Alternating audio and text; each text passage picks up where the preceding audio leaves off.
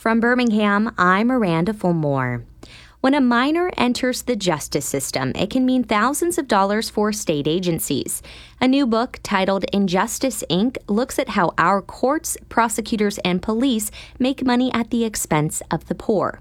It details how juvenile courts push children into foster care and prosecutors pursue families for court fines and fees. The Gulf States Newsroom's Bobby Jean Missick spoke with author Daniel L. Hatcher about his research.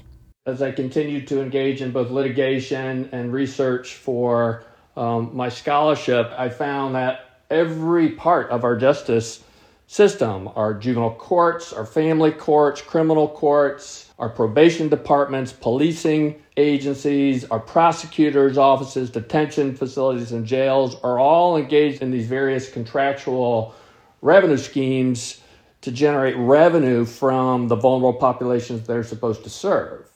You know, you mentioned in the book the racial implications of this, and I just was wondering if you could briefly kind of break down what you found and why or why not that's surprising.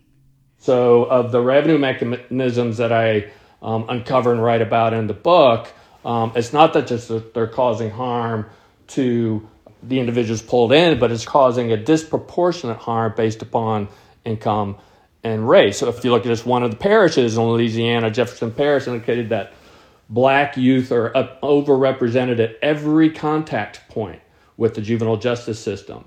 And even though black youth made up about 33% of the population, they represented 69%, almost 70% of all youth referred to the juvenile court. And those numbers, those statistics are what you see across the country, just devastating, disproportionate harm and disproportionate treatment against families and children of color.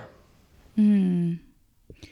And Daniel, you were a legal aid attorney for some years, but I'm just wondering how your former work in that area colors your research and your work on these books. Well, I've been an advocate and attorney for children and low-income individuals for over 25 years. And my past work, my very first job at Legal Aid was representing hundreds of foster children pulled into the broken Baltimore foster care system. And that experience both overwhelmed me, but also inspires me. You know, I can't forget it. I can't shake what I saw, what I learned, and I still feel driven in my research and my advocacy to try to help. And when I encounter systemic failings in the systems and the institutions of justice and welfare that are, again, supposed to serve these children, right? When I find out that they're instead using these children as a revenue source, I feel driven to uncover that. Right. And one other money-generating entity, right, are these private prisons.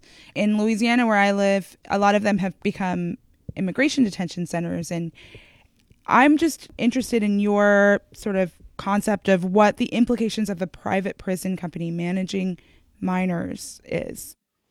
Well, it's hugely concerning when you have a profit motive to detain, right, and incarcerate children. And that privatized focus, becomes part of a business, and sometimes it starts with maybe a small company that starts either a detention facility or a residential treatment center that sounds better, but is still detaining children. But I'm also concerned not just with the use of private companies, right? Some nonprofits are engaged in the same process, and some of the government-run facilities, they're increasingly running like a business. Are you seeing any effort to sort of pull back and build a justice system that isn't focused on cost over care? There has been some improvement in some jurisdictions, not nearly enough, but we have to have hope. We have to keep trying. The justice, as I write about in the book, it's an ideal, and us humans were flawed, right? So we might not ever be able to attain the pure ideal of equal and impartial justice, but we have to keep striving for that. And we in the justice systems, that's our entire reason for existing, right, is to serve equal justice, right? So we have to keep striving. We have to keep looking inwards to improve ourselves as individual parts of the system and the systems in which we work. And it just couldn't be more crucial to do that. That was Daniel L. Hatcher, author of the new book, Injustice, Inc. He spoke with the Gulf States Newsroom's Bobby Jean Missick.